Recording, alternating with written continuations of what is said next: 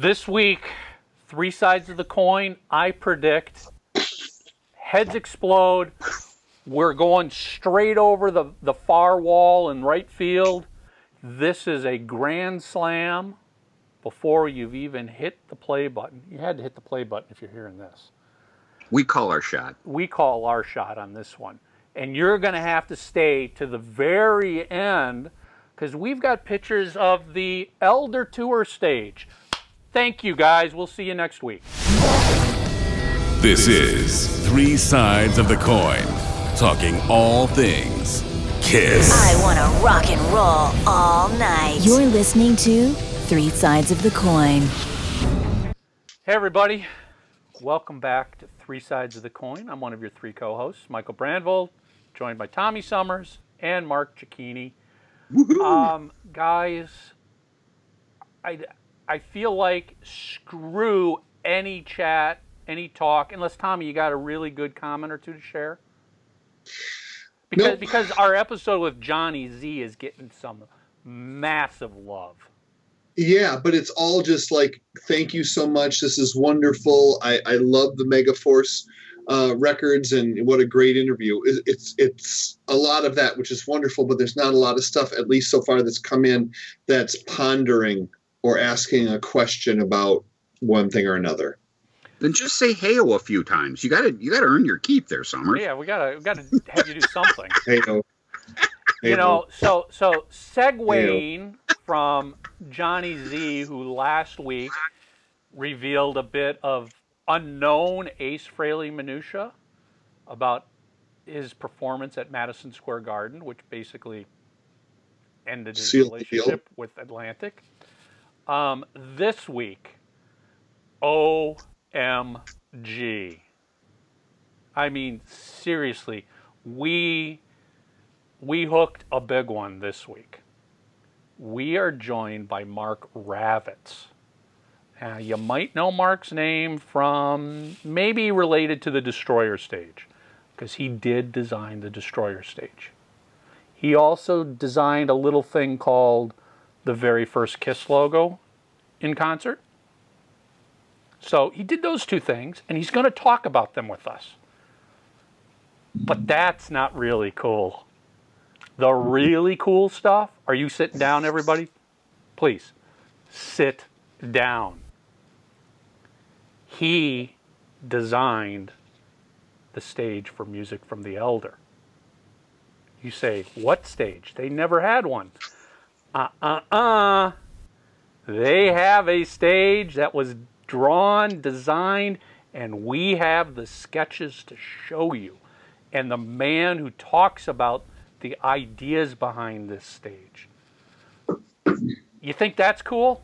Did you know that the Music from the Elder stage led to the Creatures of the Night stage? Why don't you just tell them everything? Yeah, well, they don't get all of these. Here's the trick, guys. We've got photos, but you're gonna have to wait until after we interview Mark Ravitz, and then we're gonna show all of the photos. So listen to Mark, share his amazing holy shit moments, and then you're going to see some photos that are going to make you go, holy shit. And trust us, we're not just hyping this. All three of us, when we saw these photos earlier today, we were like, oh my God. Mark is like... It was high noon on my sundial. Yeah, Mark is like, I will own these because they're all being auctioned off later. I will own these. That's Mr. Burns. So I kid you not. I mean, we went, I think all three of us went serious fanboy this week. Yeah. Not just Mark, not just me, all three of us, including Tommy. This was some really special stuff that Mark Ravitz shared with us. And I'm excited that I'll be able to go over to Mark's house and see it all. Exactly. Exactly. So where exactly in your house is the Destroyer model going to go? You know, I've said this before on the show. I'm in the Kiss room. And this room is, as Liz always describes it, the room that threw up Kiss. And this is insane. It really is. It's insane. But it's all moved out to the main part of the basement, which is when people come down, they go, wow, this is incredible. I'm like, no, it's not the Kiss room. They're like, but it's all That's Kiss. just a little pre-spit out there. Yeah, that's the... I That's call the it the spillover. That's the dry. So, anyways- the dry heaves are out there. This is the real vomit. But I did think, if I get the thing that I want, I have a place out there that I think it would. Oh, it's not going to go like in the center of the dining room table. No. Oh, I tell you what, You put it on top of a Lazy Susan, so you can just Tommy, spin it, he look at it. stopped and thought about that for 1 second. A split second. He's like, no, I no. tell you what, though, really quick. Speaking of tables, how about coffee table books? If you haven't ordered yours from Nicholas. our good friend Nicholas, this thing is freaking awesome. It really is second to none. Super well done. Every superlative that you can, that'll roll off your tongue that describes how something is great is in this book. So this is put it this way, this is one of those books you need. If you're a Kiss geek, you need this. Yep. I was honored. I was asked to help for a few things, and both my daughter and myself are listed in the credits because my daughter is able to take better photos than me. oh, shocking. So I remember I sent some My stuff. cat can take better And photos. he's like, "Can you get a grown-up to take the pictures?" So, Grown up. so I called my daughter downstairs, and she's like, "Okay, Dad, you and your goofy hobby." So it's funny. I said to Nicholas, I'm like, since Emily took the pictures, can you thank her in the book? He's like, of course I will. So it was cool, though, because it was a nice father-daughter. My daughter and I are super close anyway, but I'm like, hey, Em, you're in the book. And she's like, woohoo. That was really cool. She's like, woohoo. Okay, who cares? Yeah. Well, no, she actually thought it was pretty cool. I mean, to have your name in a book you can, order online or from Amazon or from She's wherever. like, But anyway, unfortunately, it's a Kiss book. yes, but I tell you what, again, Nicholas worked his butt off, as well as his friend Joe did a great job, with this book. It's so well put together, and the thing that I really like about it is that much like the Kiss Alive Forever book, which I still reference at times, this is something I'm going to be referencing because it's what I mean. There's stuff in here, not a ton, but enough that I'd never seen before, which kind of ties into this episode. That's another reason why I wanted to mention it. It's just great that in 2019, a grizzled old Kiss vet like me can go, hey, I didn't know that. Or I didn't see that before. And, there's a few things in that book that, that Nicholas found. And I remember, too, when he was doing the book, him talking about, he's like, I couldn't believe, I found this sort of thing. Did you even know about it? And I'm like, I heard about it, but I'd never seen it. He's like, oh, it's just cool again. So if you get a chance, hottest brand in the world, if you watch this show, you guys know all. We've had him on. We've talked about it many times. It's done. But, it's available. again, it's shipping. He did a beautiful job. He's a good guy. Get out there and get one for yourself. Yep. So, Michael and Tommy, without further ado, Let it roll. Mark Ravitz. And we'll see you at the end with some very cool photos. Want to get your official 3 Sides of the Coin logo and shocker tee? Now you can. We ship worldwide. Get yours online at shop.threesidesofthecoin.com.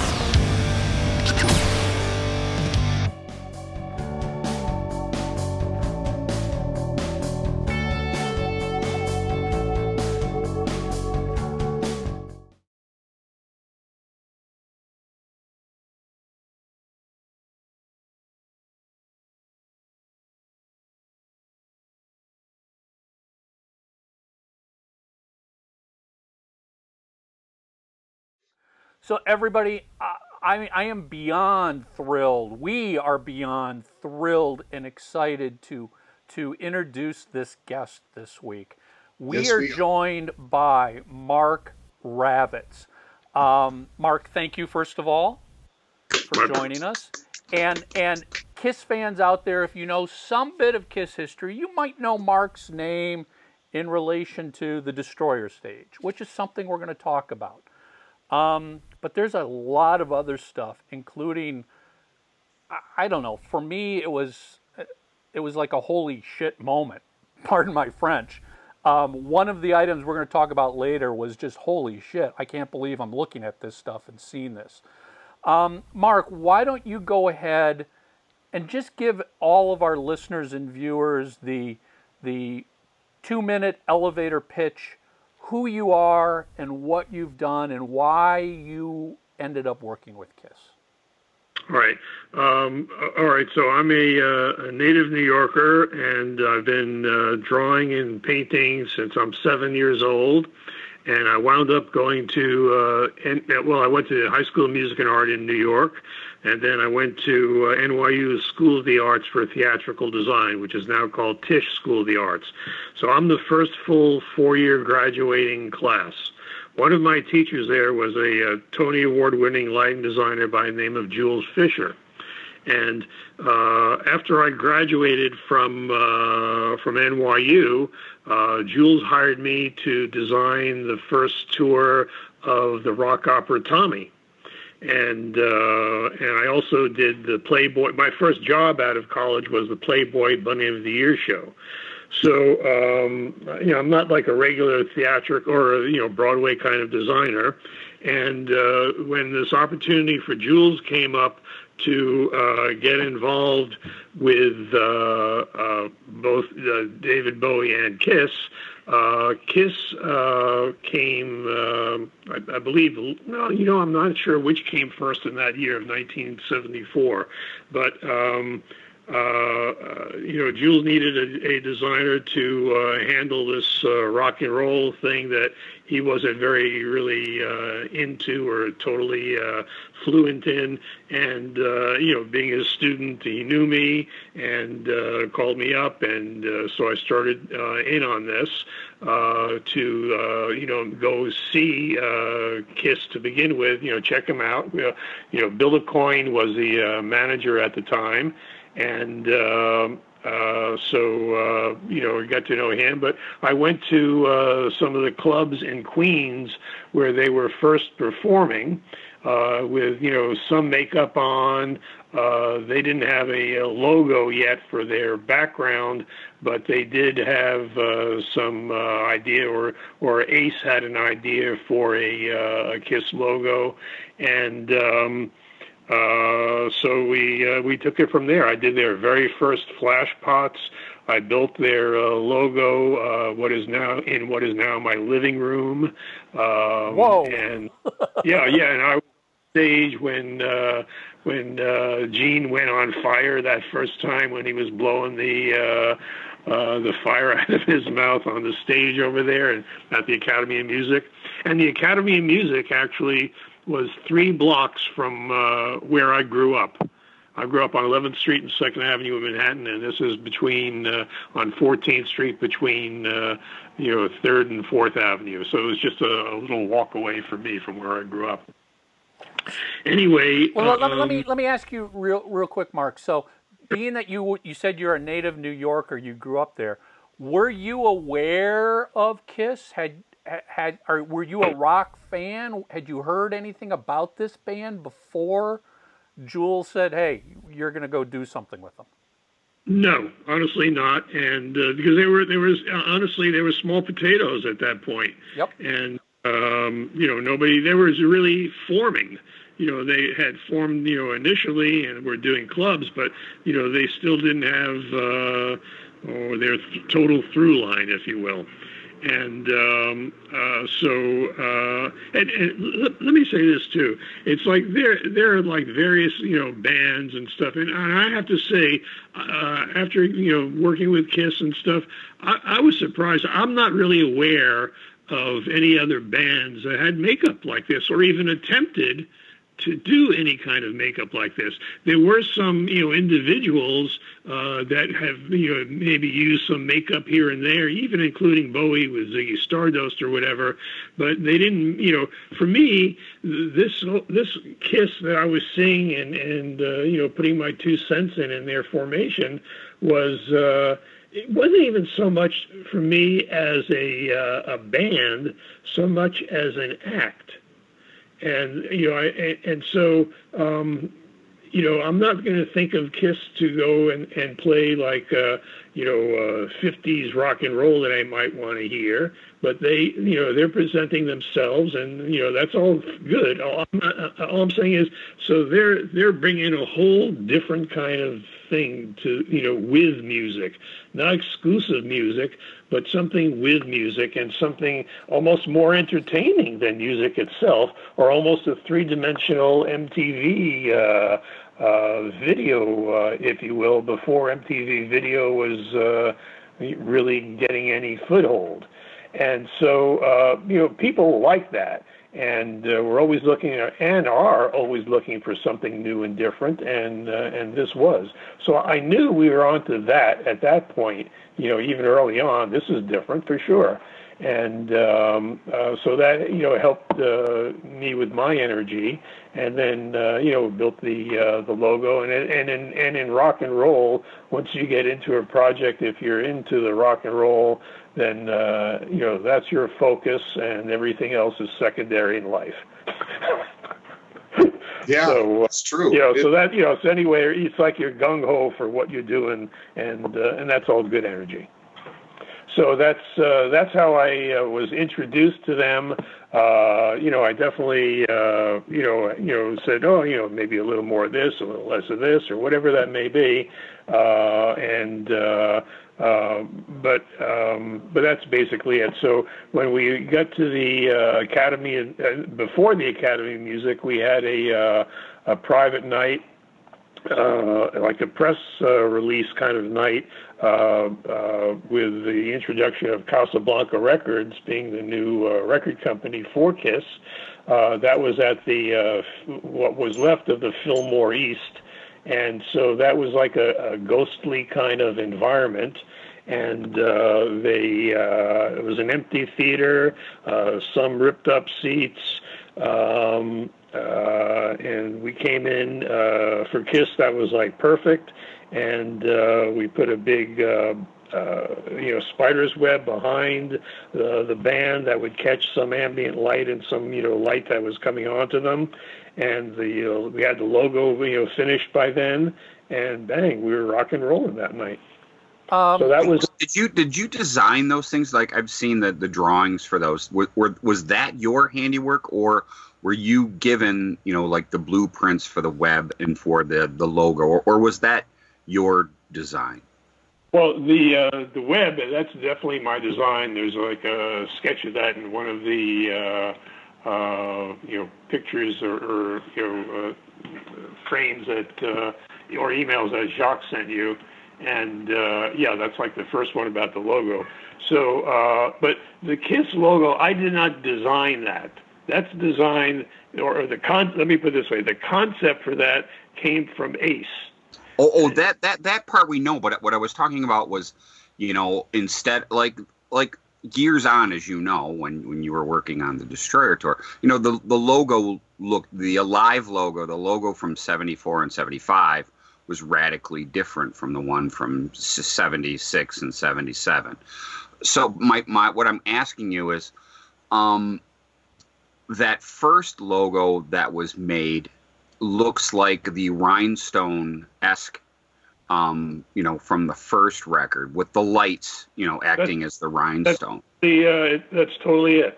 It was like, make that big, make the rhinestone logo big. Yeah, that's what I was getting. But so that's what you were asked to do. Yeah. And then your task is to figure out how to make that, how to build that, and obviously create something that they looked at and said, yeah, that looks exactly like we envisioned in our heads. Oh yeah. No, I mean, I'm not inventing it. Sure. That's for sure.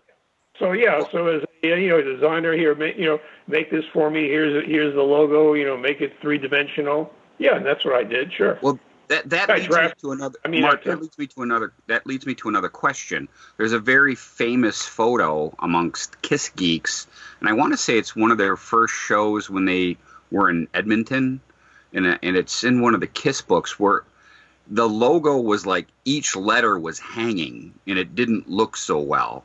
Eventually, that all got put on a, like a riser on itself. Well, when they, that was the individual night of how that got hung, but they were all on a separate. They were all separate. They were all they were 4 feet high. They weren't huge, and they were designed to hang off of one pipe. So if everything is on one pipe, and all the lengths of chain or cable or whatever were the same, they should just all hang together neatly. I'm not aware of what that particular picture, but I don't know the cause of that. It shouldn't have been. It was too easy. I want to say it's one of the first nights they ever played, and in the photo, that's one of the things that sticks out about it. It's, I think, Mike and Tommy, correct me if I'm wrong, I think that's the only photo like that where. Yeah, I think so. The letters were at different, slightly off, different heights, because to Mark's point, they were hung separately, and it sounds like probably what happened based on and our guest Mark commenting here is they didn't attach it to the pipe, which would have kept them all level and even. Yeah, because I think that's the only time that happened. I mean, there's other circumstances where they set I'm betting that happened, and then after the show, Gene found the crew and said, "You're never doing that again because it looks terrible." Yeah, or maybe maybe if they were all off of one pipe, maybe the pipe wasn't level. Right, so one thing would have those possibilities, yes. Yeah, but I mean, I don't know, like where where that filters a crack or what. So Mark, were there any difficulties or hurdles you ran into in transforming basically a drawing of the KISS logo into a 3-dimensional 4-foot version? No, I mean, and it wasn't even a drawing. They either gave me I think it was. May have been a rhinestone patch with that. I made the drawing. Nobody made the drawing. I made the drawing, but they gave me some sample of something, to say, this is or it was probably maybe a photograph of a rhinestone patch or something like that. But that's how it came. I mean, there was nothing, intricate or mystical about it. It was like, here's the logo, and then you make it 3D. And as you said, that logo is in your living room right now. No. I made it in my. Oh, you made it. I thought. Oh, I'm sorry. I thought you said it's still there. No, I don't have it. And I was like, oh my God, that's a collectible to be had. No. All right, you made it. I got it. I got it. I helped build it myself. Sure. So I don't know if there's anything more to really talk about, guys, about the logo, because it is what it is. It's just a great piece of history, the very first KISS logo. Yeah. I think so. So then let's kind of follow your timeline. You did that. And when that was done, were you basically done working with the band? And how did you come back into the picture with the Destroyer tour? Right, yeah. So, after this, after the premiere, I'm not at the Academy of Music. I'm not even sure if I worked another night with them there even, or after that. But, okay, so now they're off on their own. And then I get a call again from Jules Fisher that Bill Aucoin gets in touch with him and says they want to do a tour, and let's meet up or whatever. Now this whole Destroyer tour was put together when KISS, the band, was in Europe touring, right? So they had no input into this. And when they came back to New York, and we went up state to Newburgh, New York, to Feller Studios to see the set, near being finished of its construction, they were pissed and because they weren't consulted about it. So it's they as in, was it just the 4 band members? Was it just Gene and Paul? No, I'm pretty sure, if I remember correctly, it was the 4 band members and Sean Delaney and Bill Aucoin. I'm not sure if anybody else was there at that point. And so it was. Who exactly was pissed? Because I got to imagine at least just the band members, because Sean and Bill, I'm sure, were in constant communication. Perhaps, but Sean, maybe he, showed a little of the disdain for it, maybe to, back up the band or whatever. I don't know, but they're upset that they weren't included, and so I understand that. But what was the only really negative thing about it was they came onto the stage, and this particular shop that built this. They were building Broadway shows. They were building opera sets for Metropolitan Opera. They had some of the finest craftsmen in New York building this. And they came up onto the stage, and it was especially in Paul's area down front, the Love area, that had all these. It was a bejeweled area down there, and they physically, ripped part of that up just to release their distaste for it. And that was, everybody just watched that, and it was just like everybody shaking their heads. Bill Aucoin was shaking his head, and it wasn't a pretty sight. Let me just say that. And so that was that then. So from there, we regrouped and added the breakaway walls for the city and stuff, or the crumbling walls or whatever, down left and right of the drum riser.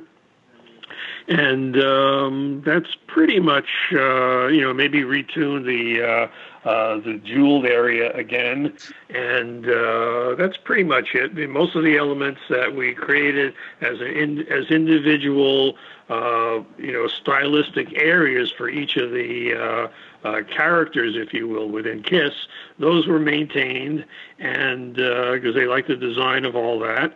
And we went forward with that. Finish building everything, rehearsal, and then the opening in Norfolk, Virginia, on July 3rd, with the red, white, and blue lightning bolts up above.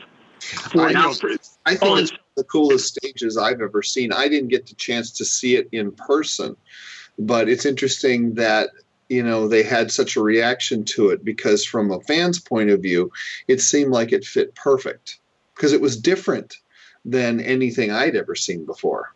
You mean the Destroyer set? Yeah. Oh, yeah. No. The bulk of it, they accepted as we like it, but because they weren't consulted at all. So that I was going to ask you that. So their anger was mainly the fact that they weren't consulted. Not that they didn't like what they saw. It's just nobody talked to them about it. Yeah, they didn't express anything towards me, as a designer. They were expressing it more towards Bill for not talking to them about it or asking them about it. And we've got some images we're going to show of some drawings, some sketches, and of course a beautiful 3D model that was created. It sounds like none of those things were shown to the band in advance. Right? Yeah.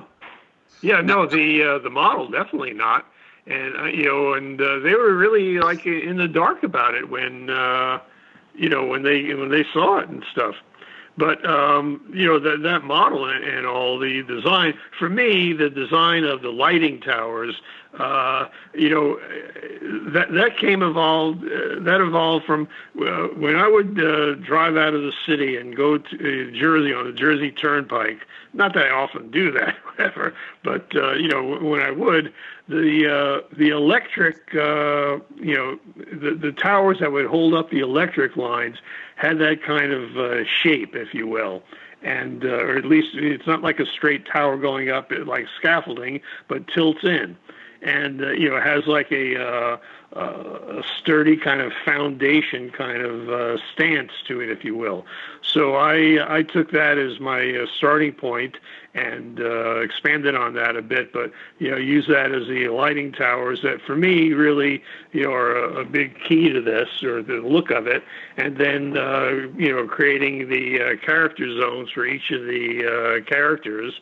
And and worked into that with the tree and the giant red spike for Gene, and the space area for Ace, and the stage or the drum riser with the cats for Peter, and in the love area for Mr. Love, Paul. The love area. I love that.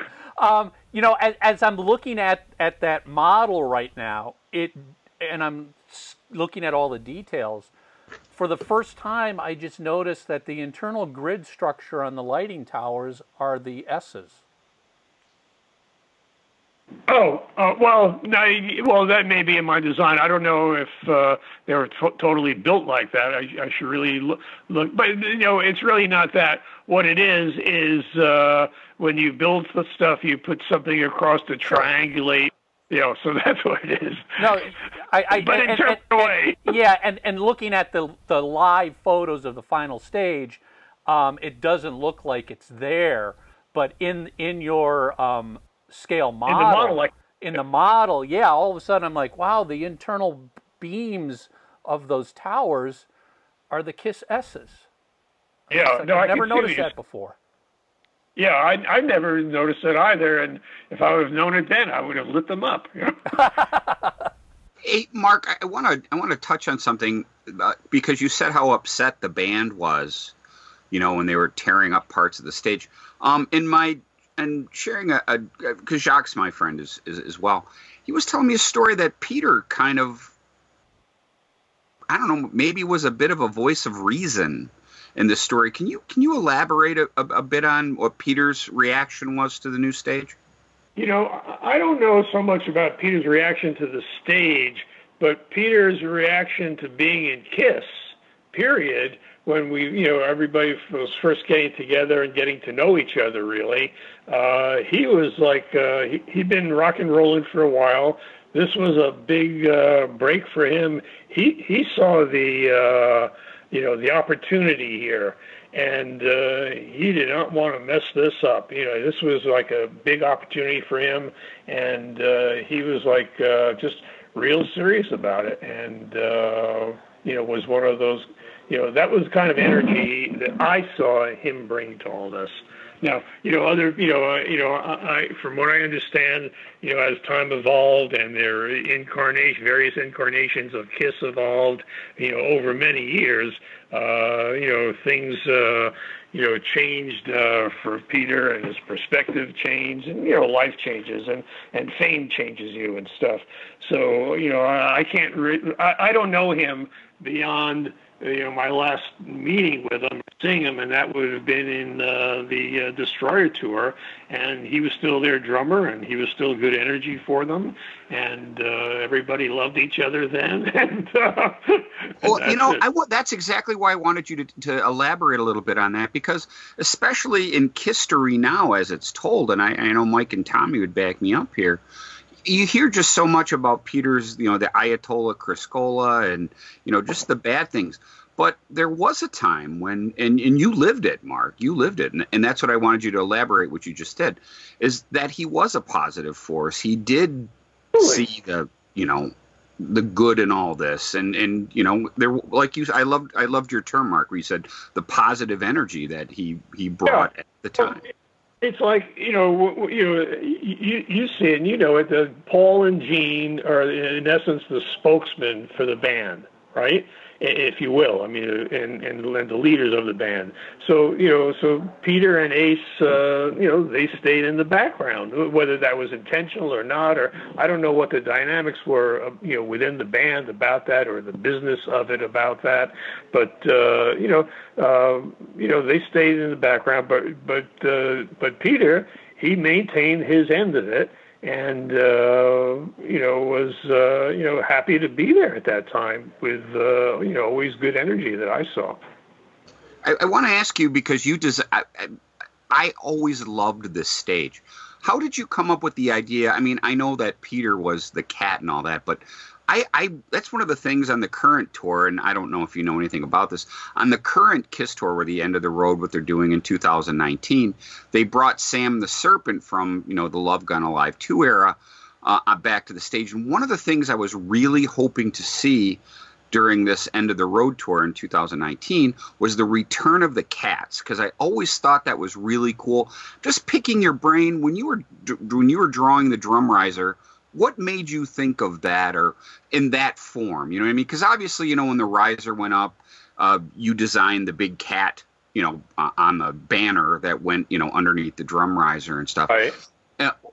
By the way, I love the one from Destroyer. That single head is just so freaking cool. But could you elaborate, or do you even recall how you got the idea for putting the giant cats on either side of the kit?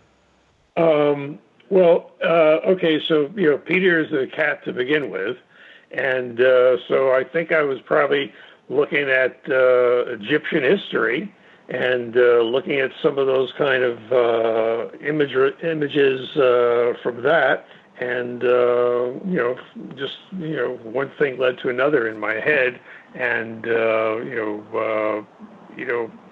put them there, I guess. I don't recall totally, other than to extend the image of the cat, and so I drew them up. We hired a sculptress to make them, full size. They were first made out of a material called Celastic, which you dip in acetone and it hardens. So she made a giant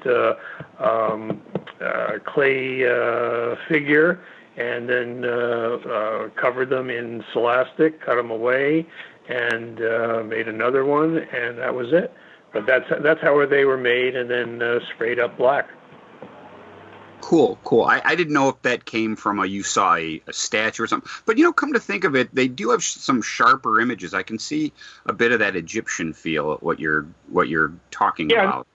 That's where the my primary thought came from. I'm sure they get massaged a little here and there, and when somebody else adds some sculpture to it, their own handwork, it changes a bit. But that was the definite thrust of it. And they were fun. They were definitely fun. Mark, how much direction or guidelines did Bill and or Sean give you in advance of creating the Destroyer stage? And to go along with that, did you know the imagery of the album cover yet? Did you know song titles, lyrics yet? Did you have any of that to help you? No, didn't know any of that. And, I generally, make, notes and thumbnails or whatever. And I would imagine that process went the same as I normally would. And, bring those to a meeting with, Bill. I don't even think Sean was in any of this. And probably with Jules and Bill, really. And, talked it over, hashed out this, this works better for this, and, I'm not sure totally if Bill came up with the idea of separate character areas or I did. I just don't recall, honestly. And, but, it made total sense. And that's how we proceeded. Now, so it's like, well, doing theater, that's like a group effort. And, some people have a bigger voice in it or not, et cetera. But it's always, somebody will throw in their 2 cents about something and it becomes a three-dimensional. And, and then a lot of other ideas by somebody will just, dissipate into nothing. You just keep building. Yeah, that's it, honestly. I wanted to ask a question, and this might all be rumor, and for all those of you who know the answer to this, please don't ream me for asking it, but was there a failed pyro or a failed effect with this stage regarding some type of a lightning strike? I'm not aware of it. I am aware of various, they were looking for a lot of, they're always looking for effects. Yeah. And, some work better than others. And so I'm not aware of any, although I've heard, I heard, this didn't work or that didn't work. But that's the name of the game. Some work better than others and some don't. Okay. Mark, in amongst the images that Jacques sent us, especially images for the Destroyer Tour, I'm just noticing now a blue pen sketch of a stage on white ruled paper, and it's got the candelabras on it, and I'm almost wondering, obviously that's not related to the Destroyer Tour, but did you design the stage that they had with the candelabras? I didn't design a particular stage that had candelabras. No. If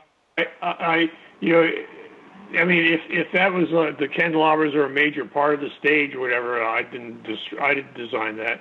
I never had any. I personally never had any candelabras for them. Now, once they had the stage, they would bring new things to it and try new things out. That's theirs to do with in their world up on the stage as Sure. they want to do, right? So once I left the tour, that was it. So after I left the night of July 3rd, and what they did after that, I didn't see them again until probably Madison Square Garden. Well, and I think what Michael is referring to, Mark, is the sketch he's discussing from our perspective, just as fans, almost looks like the Alive stage, like it was pre-Destroyer. I think Jacques mixed the image in with the Destroyer stuff he sent us, and it looks like, as to Tommy's point, the Alive stage where Kiss had candelabras on the stage. This goes back closer to when you designed the Kiss logo. Do you recall having any involvement in an earlier stage? No, but Jacques sent a few, emails today with that information, or various pictures. Which one was it? It's in a bunch of. Time was. It's numbered 67C.jpg, and it's with a group of photos of the live Destroyer stage. That he sent this morning. That he sent this morning, yeah. What time was that email? Here, let me see if I can find it. That would have been, give me 1 second here as I'm stalling for time, as I'm searching, searching, Destroyer Stage Part 2. Come on, let's see here. 60, so it would have been, he sent it 5:55 a.m. Which would have been 8:55 New York time. No, but it's with the Kiss Destroyer Tour stuff. Yes. That was in 2 parts. Yes, it's in Destroyer Stage Part 2. Looking at it, I don't see it. It's in the email, 1976 Destroyer Stage Part 2, and it's the image 67C that he attached. And like I said, it just looks like, it looks like a legitimate image. It just obviously is not part of the Destroyer stage. It's earlier in their career. I don't see it. Maybe we've discovered a little bit of rarity here that Jacques sent over. All right, well that's fine. I have that too. I would have that in the email, but I don't see it in the number 2 email for the stage. Let me look at number 1.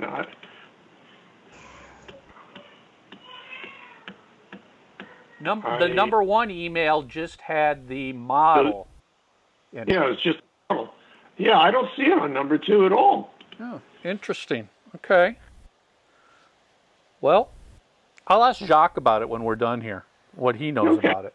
Hey, Mark, I got another. Speaking, we were talking about the candelabra and stuff, and them, generally, not being happy with certain aspects.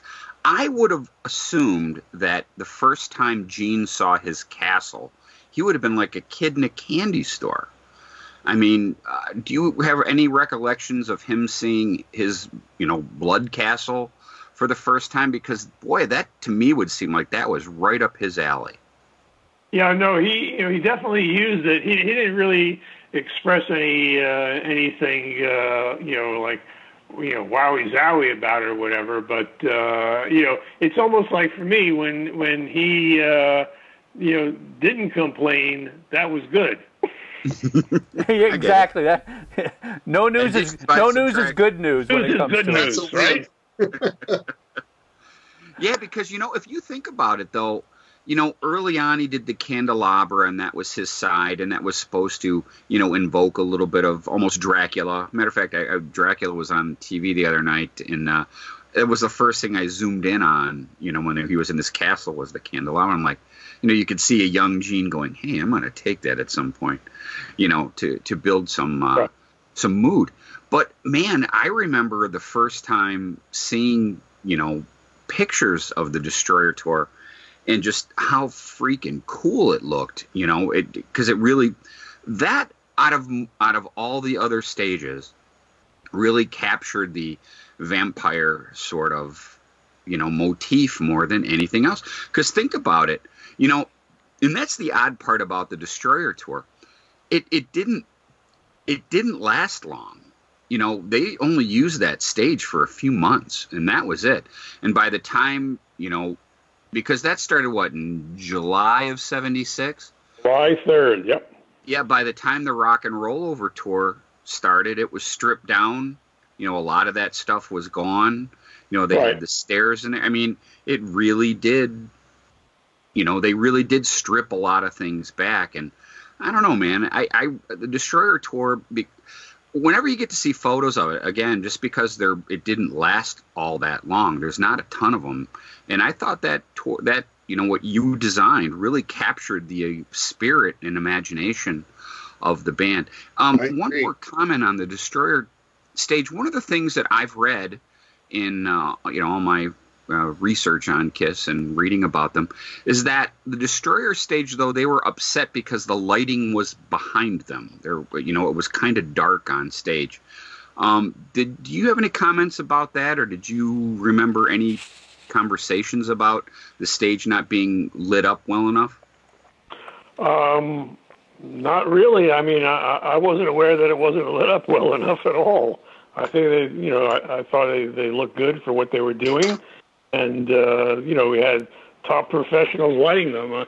They're not going to have their work looking bad, so I'm not. That's a subjective point of view. It didn't look bad to me.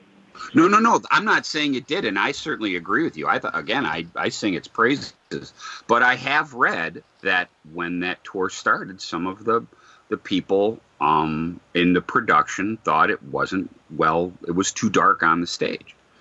There wasn't enough front lighting. And again, I just wondered if you heard anything about that sort of thing. Honestly, not. Although, we did not have like a big front truss. We didn't have that, but they had a lot of spotlights in front, and the towers were left and right, so they were getting the front edge of the stage. So, I have no further comment. Fair enough. So, Mark, let's now fast forward basically 6 years. From 1976, we're going to move to 1982. And this, at least for me, and I'll let Tommy and Mark add their own adjectives, this was my holy shit moment. This is the Elder tour stage. For everybody who's listening, you need to go watch this, because we have some absolute amazing, never seen before sketches and drawings of the stage for Music from the Elder, dated 1982. And let's dig into this. So, well, Michael, it's very important that you start in the correct month. Yes, so that's what I wanted. So timeline, Mark, you've got it listed. Kiss, like I'm looking at the very first image here, which is a sketch with a lighthouse and a ship's wheel. Wait. Now you're the first sketch, the first drawing on this email is Carr's yes, interpretation. I want to get to that in just a little bit, because that's going to be its own little discussion following the Elder stage here. Right. But so, do you recall when in 1982 they reached out to you to say, we need to do another stage? Can you start doing something? What was the timeline for you putting the Elder stage together? You mean like what month did I start? Yeah. When were these drawn? When was this being developed? I don't have them in front of me to I have the email and stuff, or the pictures from Jacques, but to go through the notes, I think it was Jacques. I think it was like in February, but I just don't know for sure. That's what Jacques told me. That's very important to the story. I want everybody in our audience, what he just said, early 82. Okay, that's very, just because this is a KISS podcast, that's very important. That is a pivotal part of your story when it started. Now, that would have been February, through April or so is when you were brought on board, correct? Well, February's before that. So I think, I think I got contacted sometime around then. I mean, that's what I'm saying. I don't have all the papers in front of me. Understood. I have them all now, but I think probably in some of the receipts in one of the envelopes or whatever, may have, dates like that. But I was contacted early on. This had nothing to do with Jules Fisher now. This is them contacting me. And so I go and,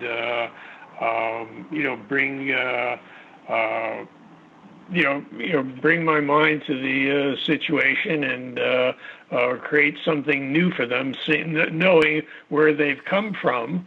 And now I want to create something new for them, take the same energy, but take it to a new place. And I was heartbroken when this thing didn't work out, because, I just had a whole new dynamic for them. And they just yeah. I mean, for our listeners, not our viewers, the images we're going to be putting in the podcast here for the Elder stage. Just imagine the Destroyer stage, but ramped up dramatically. The whole concept of themes and areas on the stages and everything else. This really kind of took it to the extreme, for sure. And.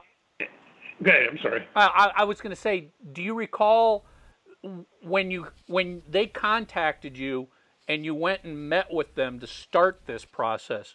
Was the band now involved, or was Gene and Paul immediately involved from the beginning with Bill Aucoin? So again, it was Gene. Gene is the one that I saw when I had things to show.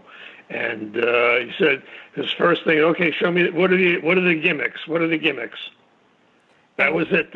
He looked at anything. What are the gimmicks? What are the gimmicks? What did they get now? Pre hitting the record button, you were telling us you didn't even realize this was the quote Elder Tour, and one of the sketches actually in the bottom says KISS United States Tour. It doesn't have a name. It doesn't have a year. So what sort of information did Gene give you to say, okay, here's the theme, here's the premise, here's the story, here's the whatever. What did he give you? None. He gave me nothing. He only looked at what I gave them to look at. He reacted to what I gave them to look at. Wow. So all of this was designed without even knowing The album was but by this time that album was out. So were you assuming it was going to be related to that album? Oh, I had no relationship to that album at all. Well, Honestly, did you see the current costumes at the time, though? Were you aware of their I don't know how dressing down? Their image, yeah. Yeah. Well, I know they were looking for like a shot of adrenaline, and so they were like they had their different characters, but they're also like semi heavy metal, if you will. Yeah. So when I started in on this design, I was trying, and you see that in some of Eric Carr's design a little bit. I was into, okay, you want heavy metal? For me, there was no heavier metal than the dreadnoughts, the battleships. And so with the big rivets and stuff saying, we're metal, we're steel. And so that's what you see on the front of the drum riser here in Eric's. But, I was going to take that to a whole other level. And then when you have, for sound, it's like, you want to blow out sound. Well, then take some jet engines, and because you're always like relating the decibels to, a jet engine. So if you have some sound system or even prop or whatever that looks like a jet engine that breathes fire and smoke out the back and can look like it's making a lot of noise, I would think that's pretty exciting, especially when you can rev up the jets of fire and smoke on cue. So so that was nice for me. The whole dynamic of the stage, pressing towards the audience. The angles of the trusses and stuff with the big heads and horns up above. So I was into a new dimension, if you will, over here, and I was like really pissed it happened. I'm really just kind of fascinated and in awe, I guess, now to learn that you created this literally with no premise of what The Elder was about. It's a medieval concept album, and you just created a next generation Kiss tour. That's incredible. Right, because for me, I created the first generation Kiss tour, and now I'm creating the generation that I want to see. Well, if nobody's talking to me about what bring me ideas, well, then these are my ideas. But there was no music involved. I didn't hear any music. I didn't hear about any album or anything like that. What are the So when I brought this variety of imagery to Gene, what are the gimmicks? What are the gimmicks? And that was it. Now, maybe it was just too much for them altogether, because from what I understand, they went through a variety of changes, after these designs were presented, and it might have been monetary, it might have been personalities. I really don't know why they didn't go forward, honestly. Well, the reality is that album, Music from the Elder, which was released November 1981. So that's why this is fascinating, Michael. Yeah, because now the stage is being discussed and put together early '82.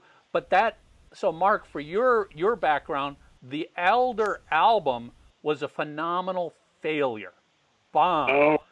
Didn't sell. It was just a huge catastrophe. I literally nearly almost sunk the band. So right, the whole idea of touring to support it was gone, because they wouldn't have been able to go out and put on a production of this scale when everybody had basically said it's over for Kiss. Right. There's one part of the design that we've got, and Michael, you can show this design. Can you go back in your memory banks, Mark, and what's the wishing well thing? I was just going to bring that up. So there's a sketch here that we'll put up where at the top it's got, quote, "The Well of the Unknown, a fantasy well as dramatic device, a wishing well, fantasies emerging from the well," and it shows a wishing well on top of the stage with a trap door and steps underneath it. So what? Yeah, to Mark's question, what was the premise behind that? Where did that come from? From my mind. I mean, it's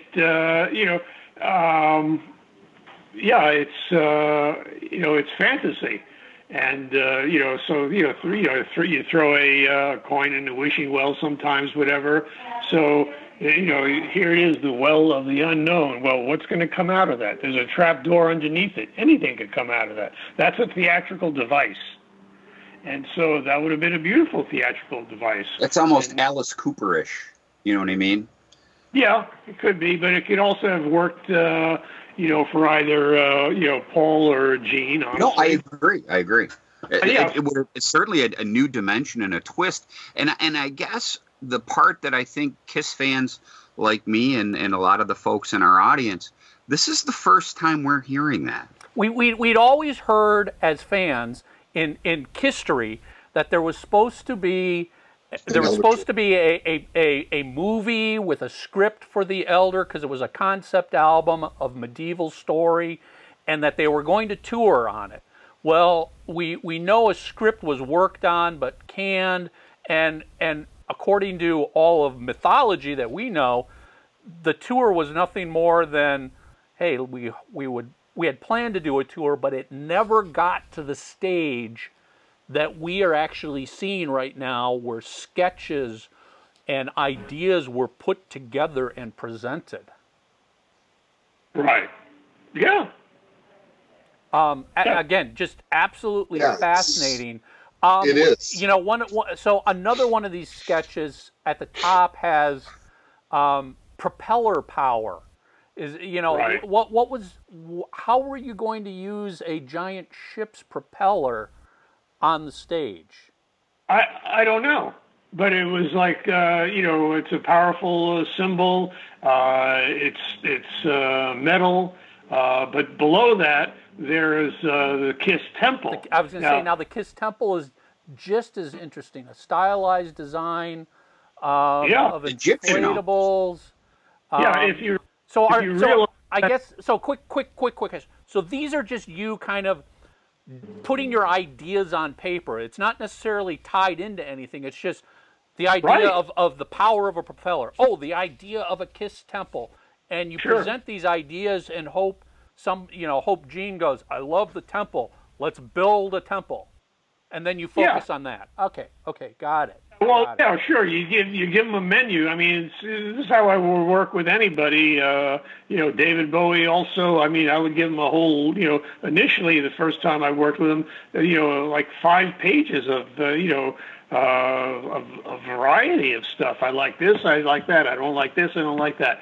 Same thing here. And I did that for Whitney Houston. I've done it for other artists I've worked with. So because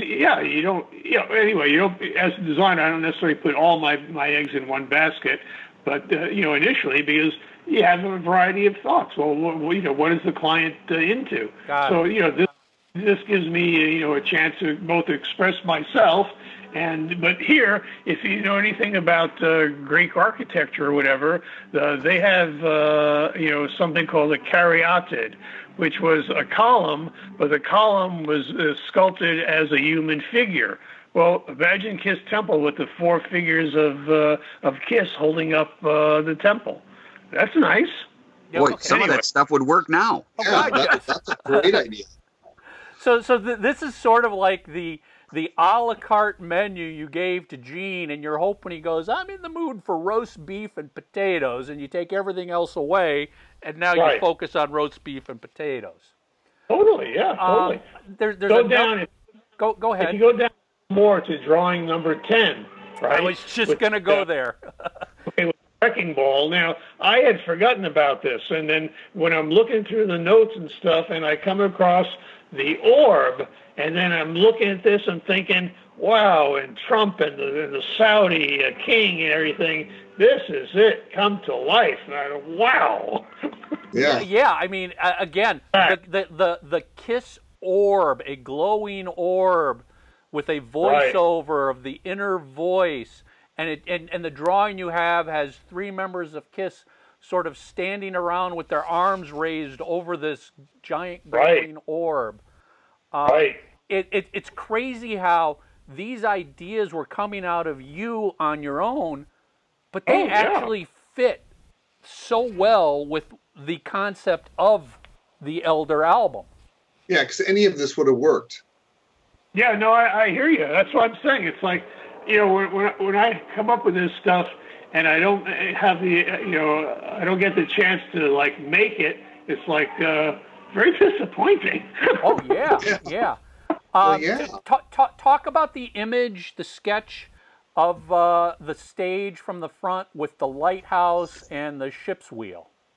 Yeah, that's just another variation of imagery and all. I personally aware of the song, because what song does that kind of go with on the Elder? I know. I'm trying to think right now. I can hear it. Escape from the Island. No. There's the ship of the stormy sea. Exactly. Just a boy. I don't. Somebody will tell us, because that's what Kiss fans do. But that imagery of the boat and the wheel, that goes hand in hand with the Elder. That's what's so, crazy. What's crazy, and now that makes more sense, is then you get to these drawings where you've got the jet engines, which that has nothing to do with the Elder. You've got this giant metal frame over the drum riser that looks like a new industrialized cat. But it works for creatures. Well, yes. So now let's sort of get into this, which was my biggest holy shit moment. Again, pardon my French. The sketch you first brought up from Eric Carr. So you're submitting all of this a la carte stuff, and I'm assuming at some point in time Eric has seen some of these drawings, and he makes this drawing and he sends it back to you. I don't recall ever getting this. I never met him, and so I had no communication after I gave all these papers, to either Bill LeCoin or Gene or whoever, it was the last to have it. I never had. This was like when I saw that, Mark. I took an idea. I never saw that before. So how did this get back to you then? Because you've got to see the image. If you're just listening, it's an image that is so much the Creatures of the Night stage, which happens a little bit later, but it's signed by Eric Carr, and at the bottom it says, "Attention, Mark. I took the idea Mark, I liked and added it to yours." Yeah. I don't know where that's from, honestly. I see. Yeah, but I don't recall ever getting a sketch like this. I don't think I had. I don't know where that came from. It's so fascinating because it's got the thrusters that are from your sketches, the two thrusters. It's got the drum riser with the 4 giant guns, but he's added to the side caterpillar tracks, and he's basically turned it into a giant tank. Now, again, everybody stop and think about this. This is the Creatures of the Night stage. In the spring of '82. And they had the thrusters too? They didn't have the thrusters. So imagine this sketch without the thrusters and only one gun coming out of the front. So it was a single tank turret, as opposed to your design is more of a like you said, a dreadnought, a battleship. Right. So obviously it got refined and simplified. They removed the thrusters, they removed 3 of the guns, but they made the caterpillar tracks much bigger on each side of the stage.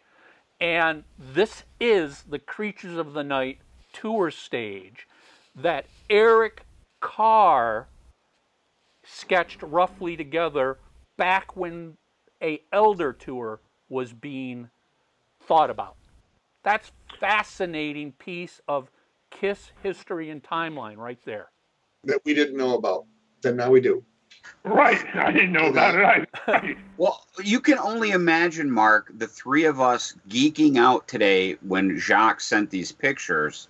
And when you were talking to Jacques, whatever, a few weeks ago, he called me. He's like, Mark, you have to get Mark on your show. I cannot believe, the incredible things that, even people like us and people in our audience who are the most diehard of diehard fans, we did not know that the Creatures of the Night stage was just a proposal for an Elder stage. And there's so many elements that you came up with that were later refined into what is arguably one of the greatest Kiss stages. And when you talk to diehard fans, the Creatures tour and that holds a lot of weight. I was just going to say, Mark, you not only did you do the Destroyer stage, which has a special place in Kiss history and Kiss fans' hearts, the Creatures of the Night stage is arguably one of the best stages Kiss has ever done. It's so simple,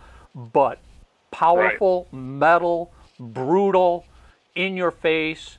It goes down in memory as, if you asked Kiss fans what one tour did they not see that they wish they could have saw, almost everybody says the Creatures of the Night tour, which is which is the tour that immediately followed what would have been the tour they had reached out to you to work on here.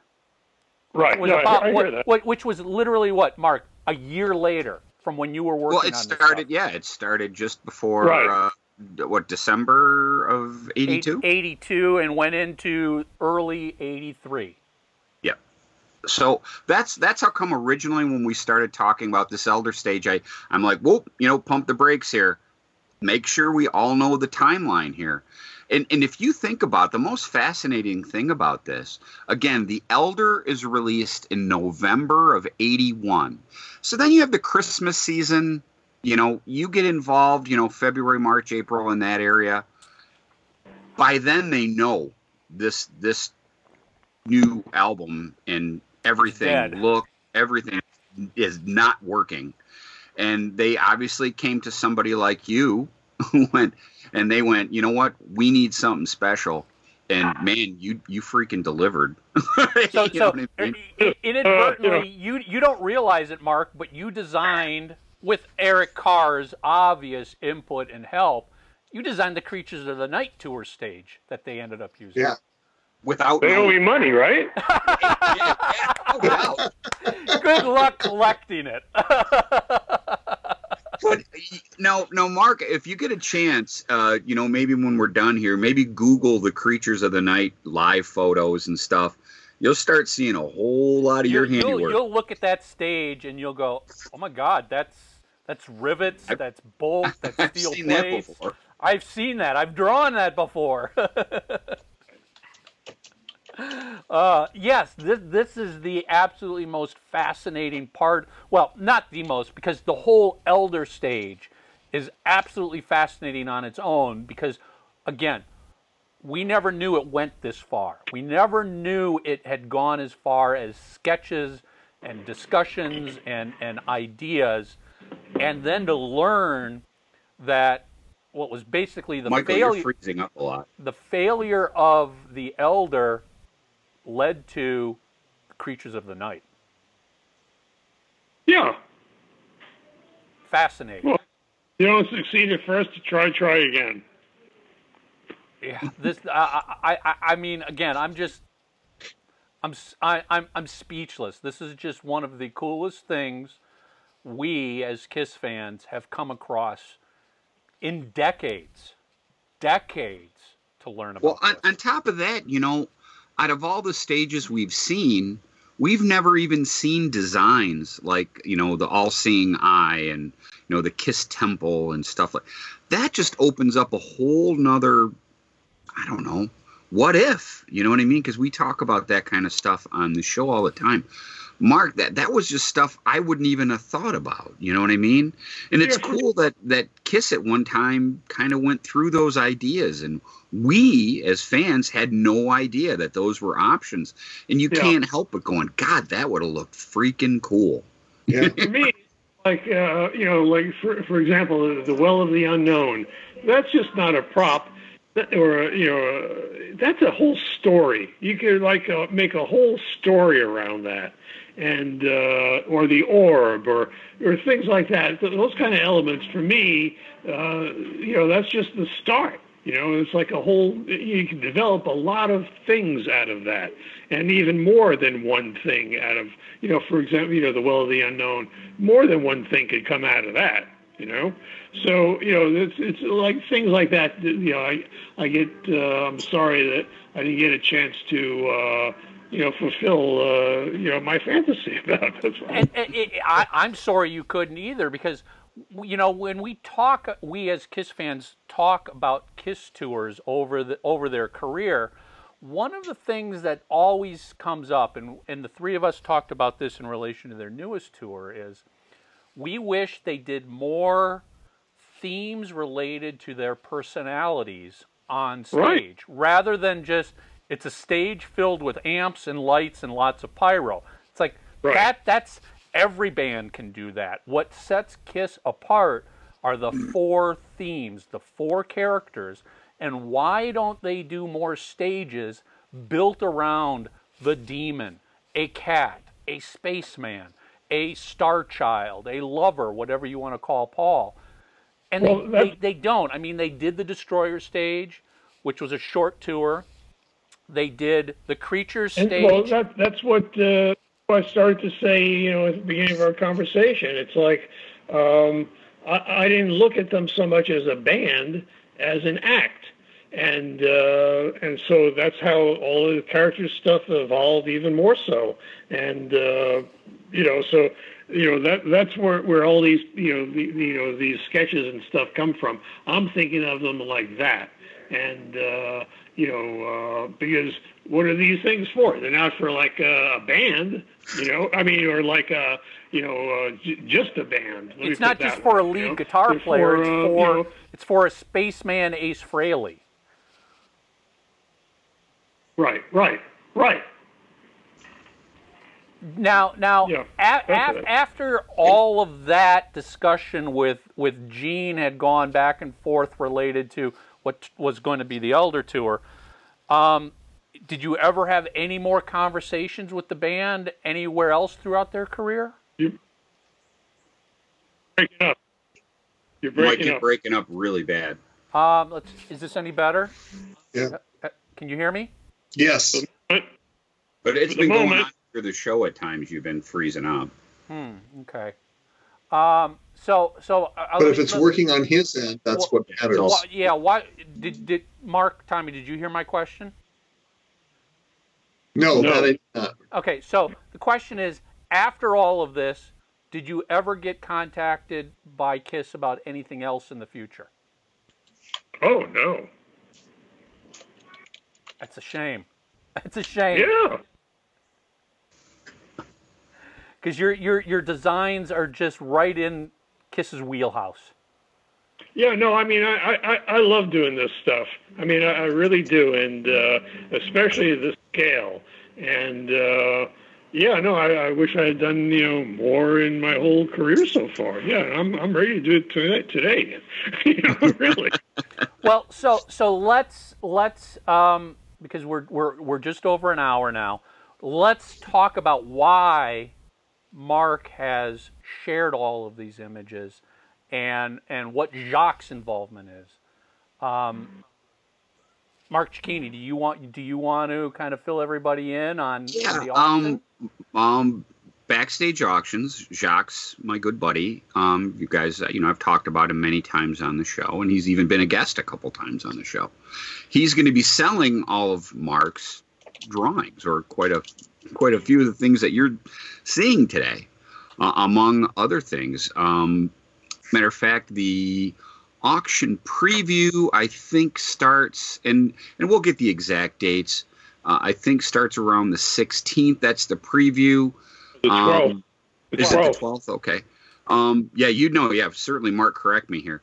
And then when does the auction start? I know it ends on Sunday the 27th. I know that. The viewing is for 1 week, and then the bidding is for a week. So the 19th is when the auction actually starts. Correct. And listen, KISS fans, this is some holy grail stuff. Absolute holy grail. And you're going to have to beat Mark Cicchini to it. I've already got my. The model itself is there's only one, and that's it. And it's in good shape. And it's definitely it's a sculptural thing to look at because it's not in a proscenium, and you can walk around it. It's. Well, I've got just the spot for it, Mark. I've got just the spot for it. Hey, one of the things I wanted to talk about too, and this has more to do with some of the paperwork that I believe he got that Jacques, that's your paperwork, Mark. Yeah. But some of the paperwork you have, there's a budget for the very first tour and for some of the design and how much things cost. But one of the things that really caught my eye was that on the Elder tour that was coming up in the budget. Now, keep in mind, this is spring. I think the last thing, Mark, because this is paperwork that wasn't shared with us. This is just stuff I was talking to Jacques about. I think he said the last thing you signed off on was like May of '82. Now, that's like the only date Jacques could give me, and I don't know exactly how accurate that is, but that works out right. If you were working, February, providing sketches for a few months, your involvement ending in May doesn't sound off. Would you agree with that? Yeah. Okay. Yeah. So with that said, part of the budget, because there's budgeting details in the Elder tour, which has separate to do with the designs that Mark was sharing, was lead guitarist $2,000 a week, which tells me that Ace was already gone, or they knew Ace wasn't going to be touring. Yes. Now, we know Ace didn't tour a year later for the Creatures of the Night tour, but nobody up until now knew that as early as the first half of 1982. Timeline is everything. I said that the day I got here. The band already knew Ace was not going to be touring in support of the Elder. Which also makes sense because they had to beg him to keep in mind. So the summer of '82, when they're recording Creatures, he's not participating. Right. He's on the cover of the album by the fall of '82. And he does the European promo tour. And if you watch those videos, he clearly doesn't know the songs. When they mimic the I Love It Loud and Creatures of the Night and stuff, he clearly doesn't know the songs. So I just find it funny that pre-May of 1982, somebody in a coin management or whatever put in, like, we need a replacement guitarist and we're going to be paying him $2,000 a week. Again, that's the fascinating part about collecting this sort of stuff. And Kiss's history is so freaking rich. And we just hit a freaking oil well here with you, Mark, of the stuff that the diehards didn't know. These people who eat, live, and breathe this stuff that we didn't know. And it's just fascinating, all this stuff. And guys, you're going to have an opportunity to own some of this stuff. I mean, that's pretty incredible stuff. And like we were just saying a moment ago, the auction preview starts in a couple weeks, and then by the end of the month, tell you what, by Halloween, you could have some of this stuff in your house. You could have the Destroyer stage in your house, and using your McFarlane action figures to play with it. That's funny. A little shot there. But. Yeah, Mark, this is all, again, we talked early before we hit the record button. Timeline is so important to all of this because especially the stuff you did for The Elder is a timeline for Kiss that there's a lot of holes in it. Because there was so much change happening in Kiss's world at that time. Eric Carr is fairly new to the band, replacing Peter Criss. Ace Frehley is gone. The Elder tour, they changed their makeup and costumes dramatically. Record label is starting to threaten them with, we're pulling the plug on you guys. It was like, as I said at the beginning, it was a time where it basically nearly sunk the band for good. So you've got stuff here that sort of helps historians paint the picture more accurately as to what was going on time-wise.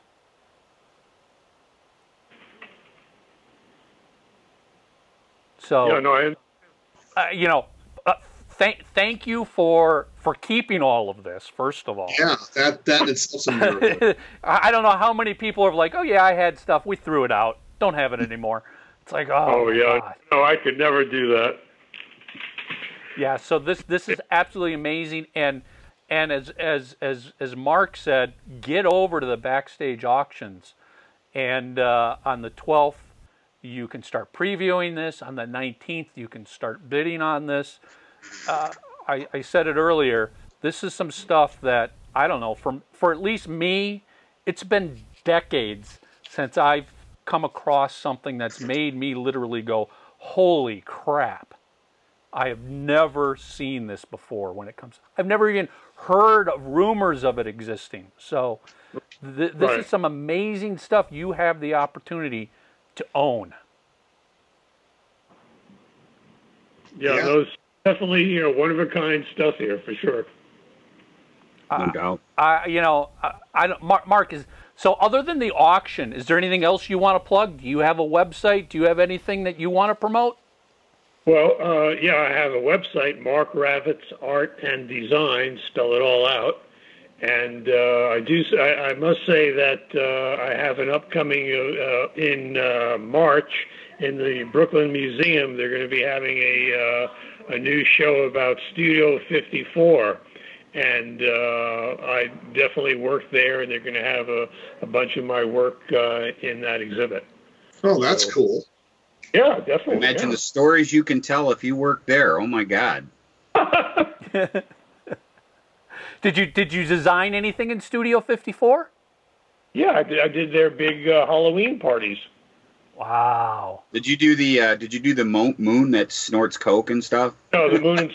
That's somebody else. But, I've definitely been around over there. That's a perfect way to say it. Exactly. Keeping it nice PG. That's the way to leave it for that. I don't know, guys. Any other questions we want to dig into on any of the stuff we talked about? My gosh, we covered so much ground. Yeah, because we geeked out so much today, so we wouldn't. Yeah,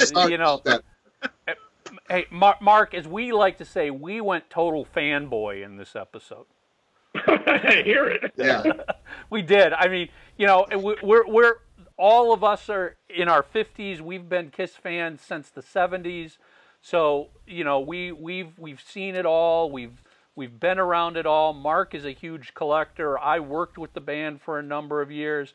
To wow us, this was pretty special. Hey, really quick, let's go back just for a second before we let him go, because we talked about Gene, we talked about Paul, we talked about Peter. You never really talked too much about Ace. What are your? He was for me. He was like a loner. He didn't really talk to me much. I didn't really. I didn't really see him talk to anybody much, and he was off into his own world, and that was it. I mean, you know, I don't have anything like bad to say. You know, there's nothing bad. It's just like I didn't interact with him much. He didn't have, you know, any input into what was going on, you know, like Paul and Gene did. And you know, he was there to play his music and do his riffs and stuff. And I mean, his personality fit the space cadet mode, and that was that. You know, I mean, you know, it's funny for me. It's like, you know, I don't know if I'm like just, you know, programmed like that now, but each of the guys that played those various characters fit them, and you know, it's like casting. Now they did this by themselves before any Bill Aucoin. They created Kiss themselves. They created the characters themselves. Bill may have helped them extend it, but you know, they came up with this themselves. So everybody like felt comfortable in their role to begin with, and so that makes for, you know, good music and good vibrations to start. You know, what happens with success, that's a whole other seasoning that changes life. So, yeah, but to begin with, they created this, and this is theirs to start. Yeah, it's a good point. Mark, thank you so much. Yes. For making this stuff available to Jacques to auction off. And thank you for taking the time to talk with us and add your stories behind these documents, because again, you know, at least it's all documented now. This part, this part of history is more complete thanks to you. Thank you. And best of luck with your auction. Thank you. Oh, people will know about it. People will know. Yep. All right, good. Thank you, Mark. Ravitz, Thank you, Mark. Ravitz, artanddesign.com. That's my website. Perfect. Please go visit it. Thank Mark for this. Be well. Thank you. Take care. I know. Total fanboy. I went total fanboy on this. Again, I've said it twice. It's been decades since I came across something that totally caught me by surprise and made me go, holy shit. And I don't know about you guys, but actually, no, that's not true in the respect that we've had a few moments like that. We've had some cool moments, but this was stuff that no one ever knew. We didn't even know it existed. There wasn't even really rumors of it existing. There wasn't I hear a collector owns it, but it isn't sharing. This is like a pure discovery almost. Who knew that Gene looked at designs for the well and for the Kiss Temple? These are things that were never even talked about. Right. Gene right now could do an interview and go, you know, we looked at some stuff that was, you know, like a temple and you know, an Egyptian motif before Hot in the Shade. You know what I mean? He now could say that and you'd go, hey, all right, yeah, I know what he's talking about. Yeah. He's talking about Mark Raditz's designs. Now, here's the thing for me, because Creatures was always supposed to invoke power and metal and all that stuff. None of us knew that came out of the Elder. Yeah. And those Elder sketches, the full stage sketches he had, were definitely invoking that as well. Very power, very metal, very heavy. Yeah. You know, jet thrust engines on stage, all this metal. It was just like, wow, even back at the Elder. That was the reaction? Because by then they knew they were dead in the fucking water. Do you think at any time Gene said, we need big, powerful, because when they got a hold of him to design it, I'm sure they had to go, well, what are you trying to project? What do you know what I mean? Because that's what Mark said. He's like, you know, battleship, big, and then, you know, the turbines and you know what I mean? Because that was the antithesis of the Elder, was the total opposite of that. Yeah. Yeah, you know what I mean? I mean, could you imagine that stage with Kiss prancing around in their little costumes from the Elder. Fuck no. Wouldn't work. It wouldn't have worked. You know, Gene and his little ponytail and just wouldn't work. I don't know. It's just the gaps in timeline that have been filled in here are just huge. I mean, especially this period. We just found pieces of the jigsaw puzzle that we lost under the couch. We didn't even know we lost them. We didn't even know they were there. You know, it's sort of like pulling out that pair of pants that have been in your closet for 20 years and sticking your hand in a pocket and going, holy crap, there's a $100 bill in there. I mean, learning that Ace Frehley was out of the band as early as the beginning half of 1982. They knew he was not going to tour. That also works in the timeline, though, because he didn't work on Killers. He didn't, work on... So that all makes sense. Yep. But to see it in black and white, like touring musician, lead guitar, they didn't have a name, they had nothing. They're like, all we know is we got to offer somebody $2,000 a week. And you know what? Back in 1982, that's pretty good freaking money. $2,000 a week. Well, again, going back to the whole Creatures thing, I always assumed that after Creatures was done is when they went, you know what, we need a stage that matches the power and might and what we're trying to, from the drum sound on down. When lo and behold, it was the opposite. Yeah. They had that back in the first half of 1982, thanks to Eric Carr. Mm-hmm. Eric Carr's ideas. Hold on, did Eric Carr say Kiss? I don't know, but it sure wasn't Vinny. He definitely saved Creatures of the Night. It's all to Eric's credit. He's credited now with the drum sound and the stage.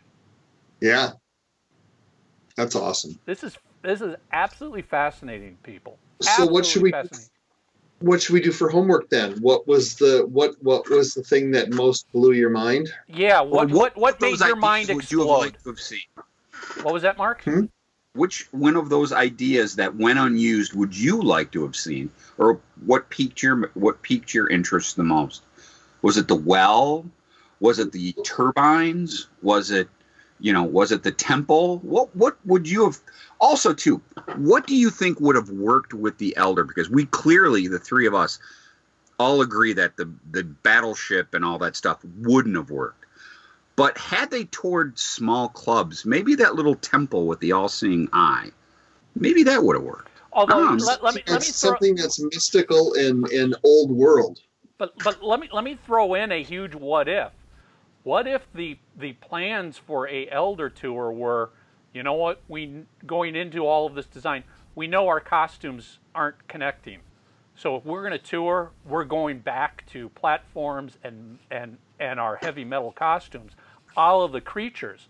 There's a bit of timeline. When did the Creatures costumes first start materializing and being discussed? We've now learned that the stage itself was early 82. Maybe the costumes were back then too. Aces went unchanged, what I mean? Yep. All the way up to the day he left. And what if something would have happened out of the ordinary with the Elder, say in February or March, where all of a sudden one of the songs was picked up as a single, and all of a sudden the record started to sell? Would they've already been ready to go into the studio for Creatures, or would they have then maybe played some I mean, there's so many possibilities of how this could go. Well, I would imagine if for some reason a single took off, which meant the album took off, the label would have wanted them to go out and tour, because back then you went out and toured to sell and support an album. So they would have done a tour. How long it was and how extensive it is, whole nother question. But I think we all agree they could have performed some of the Elder songs in Creatures of the Night costumes. Yeah. Yeah, but if you go back and in real time, of course, timeline is everything. Platinum with Dynasty, gold with Unmasked, and I'm speaking just of the United States. Zippo for the freaking Elder. Yep. That's why they couldn't get enough interest to tour, and they knew it. And as we know, basically the label pulled all support for that album the day the album was delivered, and they listened to it, and it was like, this isn't going anywhere, and it was done. It was delivered DOA, dead on arrival. So the label was not going to do anything to even try and save it. It's like, why risk losing any more money? Let's just take our losses and regroup. Plus the turmoil within. And I remember there's a really great Hit Parade article where Paul just says shortly after the Elder, look, we're going back in the studio and we're going to make a heavy metal record. Yep. And they did. And although, to be fair, they did say that after Unmasked as well. I think they were stung by the gold. Yep. And matter of fact, the guys, you have to go to YouTube to check it out because it's not the same song that's on The Elder. Deadly Weapons is a great demo, and it's kind of formed the basis in some ways for the song that's on Asylum. That's on Asylum, right? Love's a deadly weapon. I think that's on Asylum. But anyways, there's a song that I'm kind of bummed they never released because it would have fit in great. And there's a really great demo of it on YouTube. Deadly Weapons, plural, is the name of the song. And it does share a bit of the chorus, but it's slowed down. It really sounds like the 4 songs on Killers, and I really wish they would have released it. My point was that stuff was, in their vocabulary at the time. You know what I mean? That's after The Elder was done, they started writing songs like that. Like, you know what? We really gotta. Actually, I think, and I know one of the Kiss Geeks is gonna. I think that actually was around right when they were doing The Elder, but they shelved it to do The Elder Project. That whole timeline's kind of weird right in there. But again, that's a great song. And again, I think most of the Kiss Army, and I know you two guys feel the same way, those songs on Killers, those 4 new songs were really good. They sound like Kiss again. You know what I mean? And again, it was just nice. You could really look back now, and especially adding in Mark's, what he added in today. You can now see the mindset, starting to change. Like, we have to get back to what we do best. And say what you will, I mean, it took a while, but the Elder did go. It's not Elder. Creatures did go gold. It sold enough that they could at least tour. And like I said, a couple episodes back, I still think my big what if is if they would have said what they say now, meaning, revisionist history going. Yeah, I think at the time they should have went back and, did in stores, which they did do some. But I mean, in total, want to reintroduce themselves as the heavy metal Kiss, the Kiss that you grew up and you loved. I still think the trajectory would have been different because one of the things that really makes me feel good is something that we talked about earlier in this episode. Creatures of the Night is seen by most Kiss fans. You can't say all, but most Kiss fans see that as a high watermark musically. And I certainly feel that way. Musically and live. Yes. Yep. That's when I uttered those infamous words in February of 1983. No Peter, no Ace, no problem. I loved that.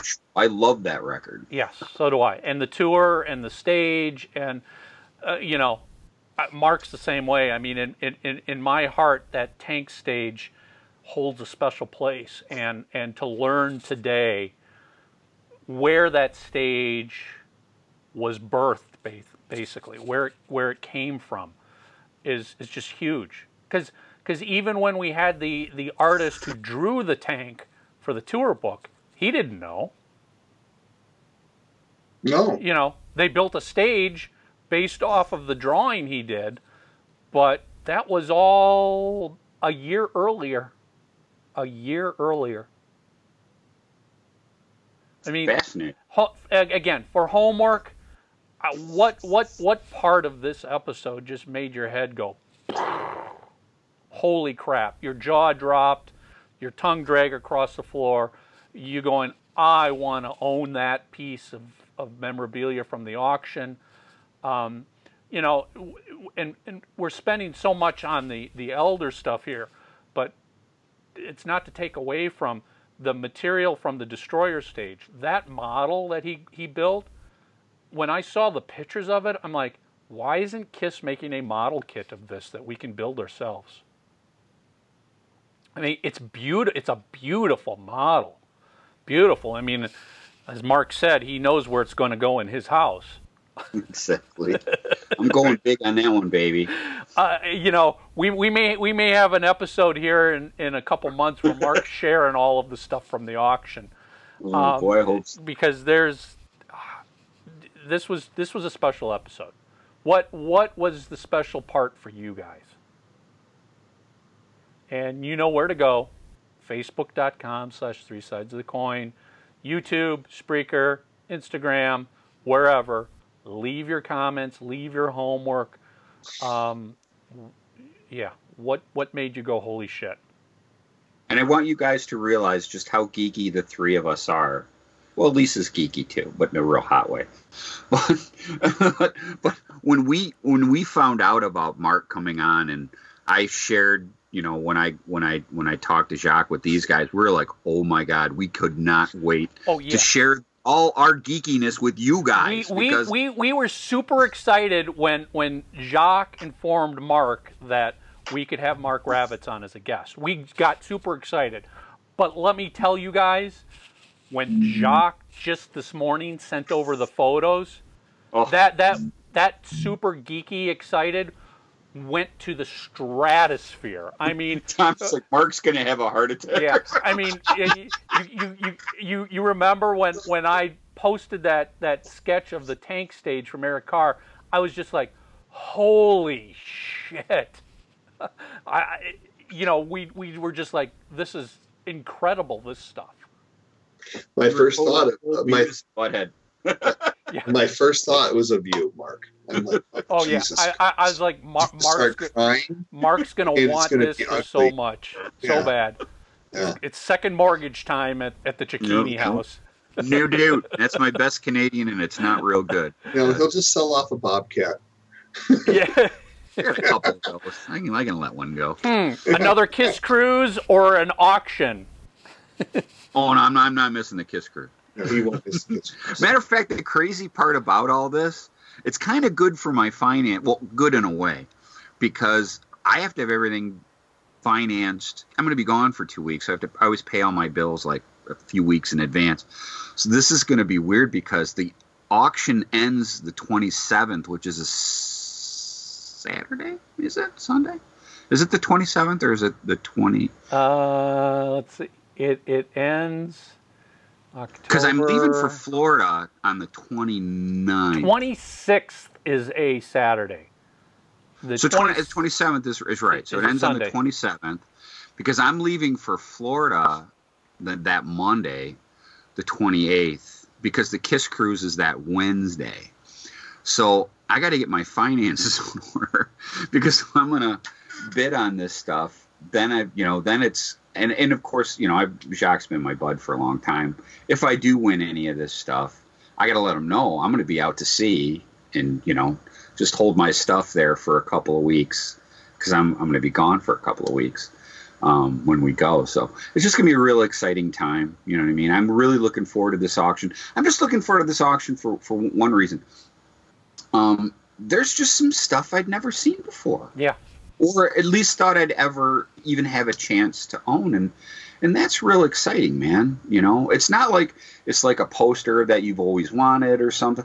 This is stuff that I didn't even know existed. That's, you know what I mean? That's what makes this people understand. And maybe this is timeline because we've been here since the 70s with this band. But this is stuff that in 40 plus years of being a fan, and as I've said, we've all run in the KISS circles and collecting circles for decades. This is what makes it holy shit. That we never thought this stuff existed at all. Now the scale model, there's a picture of that. Yes. So I mean, so I've seen it, but never like the photos we got today. A different angle. And when you didn't know that it still existed, and it was in correct. pristine You didn't know condition. if that was a photo from 30 years ago or whatever. And again, we knew all about the KISS logo and all of that stuff. It's really when, I remember when Mark goes, oh, this is the guy who did the KISS logo, he did the Destroyer stage, and he did the Elder stage. And I'm like, what? What? What? I didn't think that existed. Yes, it existed at least in drawings and discussions now, people. Never got any further, but just remember, the death of the Elder gave birth to creatures. Thank you, God. Yes. Thank you. And what fascinates me more is all of the books that have been written by people in and around the band. Nobody's ever talked about this stuff. They've always just sort of glanced over that era. Well, it was the Elder, it failed, they were talked about a tour, it never happened. Boom, let's go on to Creatures. That's why this is fascinating, because now we finally were able to talk about that era and that moment. I mean, 1982, man, 1982, huge time in history. Chaos. And it's somewhat fascinating that it took them that long after an album was released in November of 81 to get around to talking about this. Right. Well, think about, again, go back. They were doing the Killer sessions, and then they did Creatures of the Night, and obviously Ace wasn't, if they did do the tour, they're planning it without him. And then they, think about, this is the one part that really ties all this together, with having Mark on today. So they knew Ace was gone as early as spring, or at least he couldn't tour, or he was, you know what I mean? They knew Ace was going to have his car accident as early as the first half of 1982. well, think about it. He didn't play on the Killer stuff. He didn't participate for the most part in Creatures, as far as, Michael James Jackson said he maybe was around a little bit. But again, my point is he wasn't on the record, and, certainly not on Killers. Why then did they have to rush Vinny in the fall of 82? I was just going to bring that up. So what, if they knew that early that they needed a guitarist, were they auditioning and looking for guitarists all of 1982? Or why did they wait? Were they hoping that Ace was going to change his mind? They were going to be able to convince him to stay? I think they were hoping he'd stay. I think that's what it is, because we also know the record label contract that they just re-signed in 82 required 3 original members in the band. That's why Ace is on the cover of Creatures in an attempt to, quote, fool the record label that he's still in the band. If they went out and got a new guitar player in the summer of 1982, they risk having that big record contract screwed. Right. God, I love Creatures talk. So exciting. It is because it's the most not misunderstood, but just the most unknown era. With and the we most filled in some change holes today. We filled in some holes today. A lot of Major. them. We filled a lot of holes today. See, there you go, people. We're hole fillers. So Mark, how many Kleenex did you have to use today? Oh, today was at least 4. I was waxing it.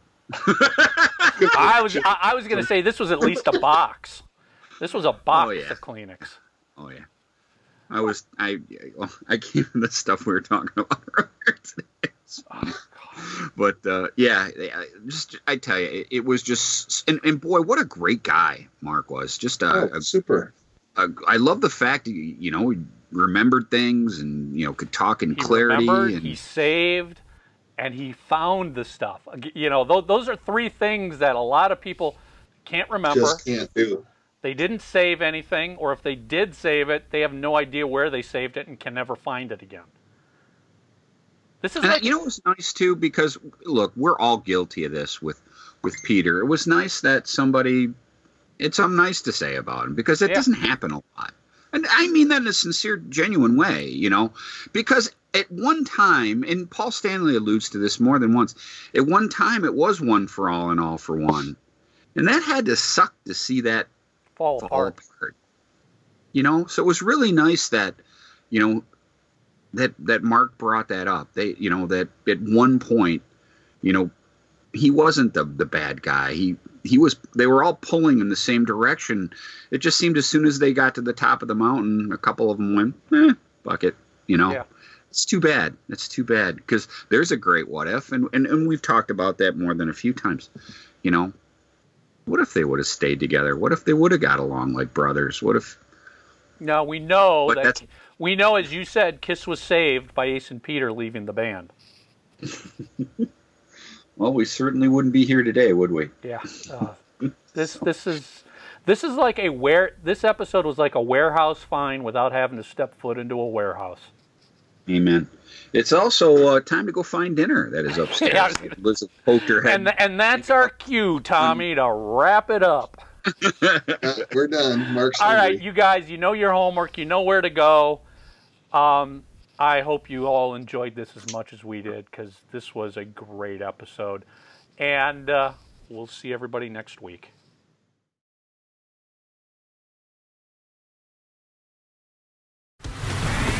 So you love the show. Go to itunes.3sidesofthecoin.com and leave your review and rating of 3 Sides of the Coin. Thanks.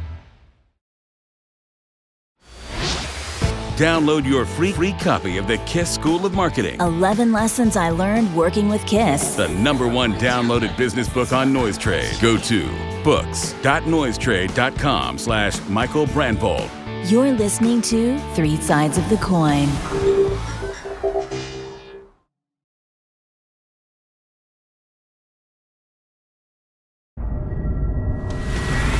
So you love the show. Go to itunes.3sidesofthecoin.com and leave your review and rating of 3 Sides of the Coin. Thanks.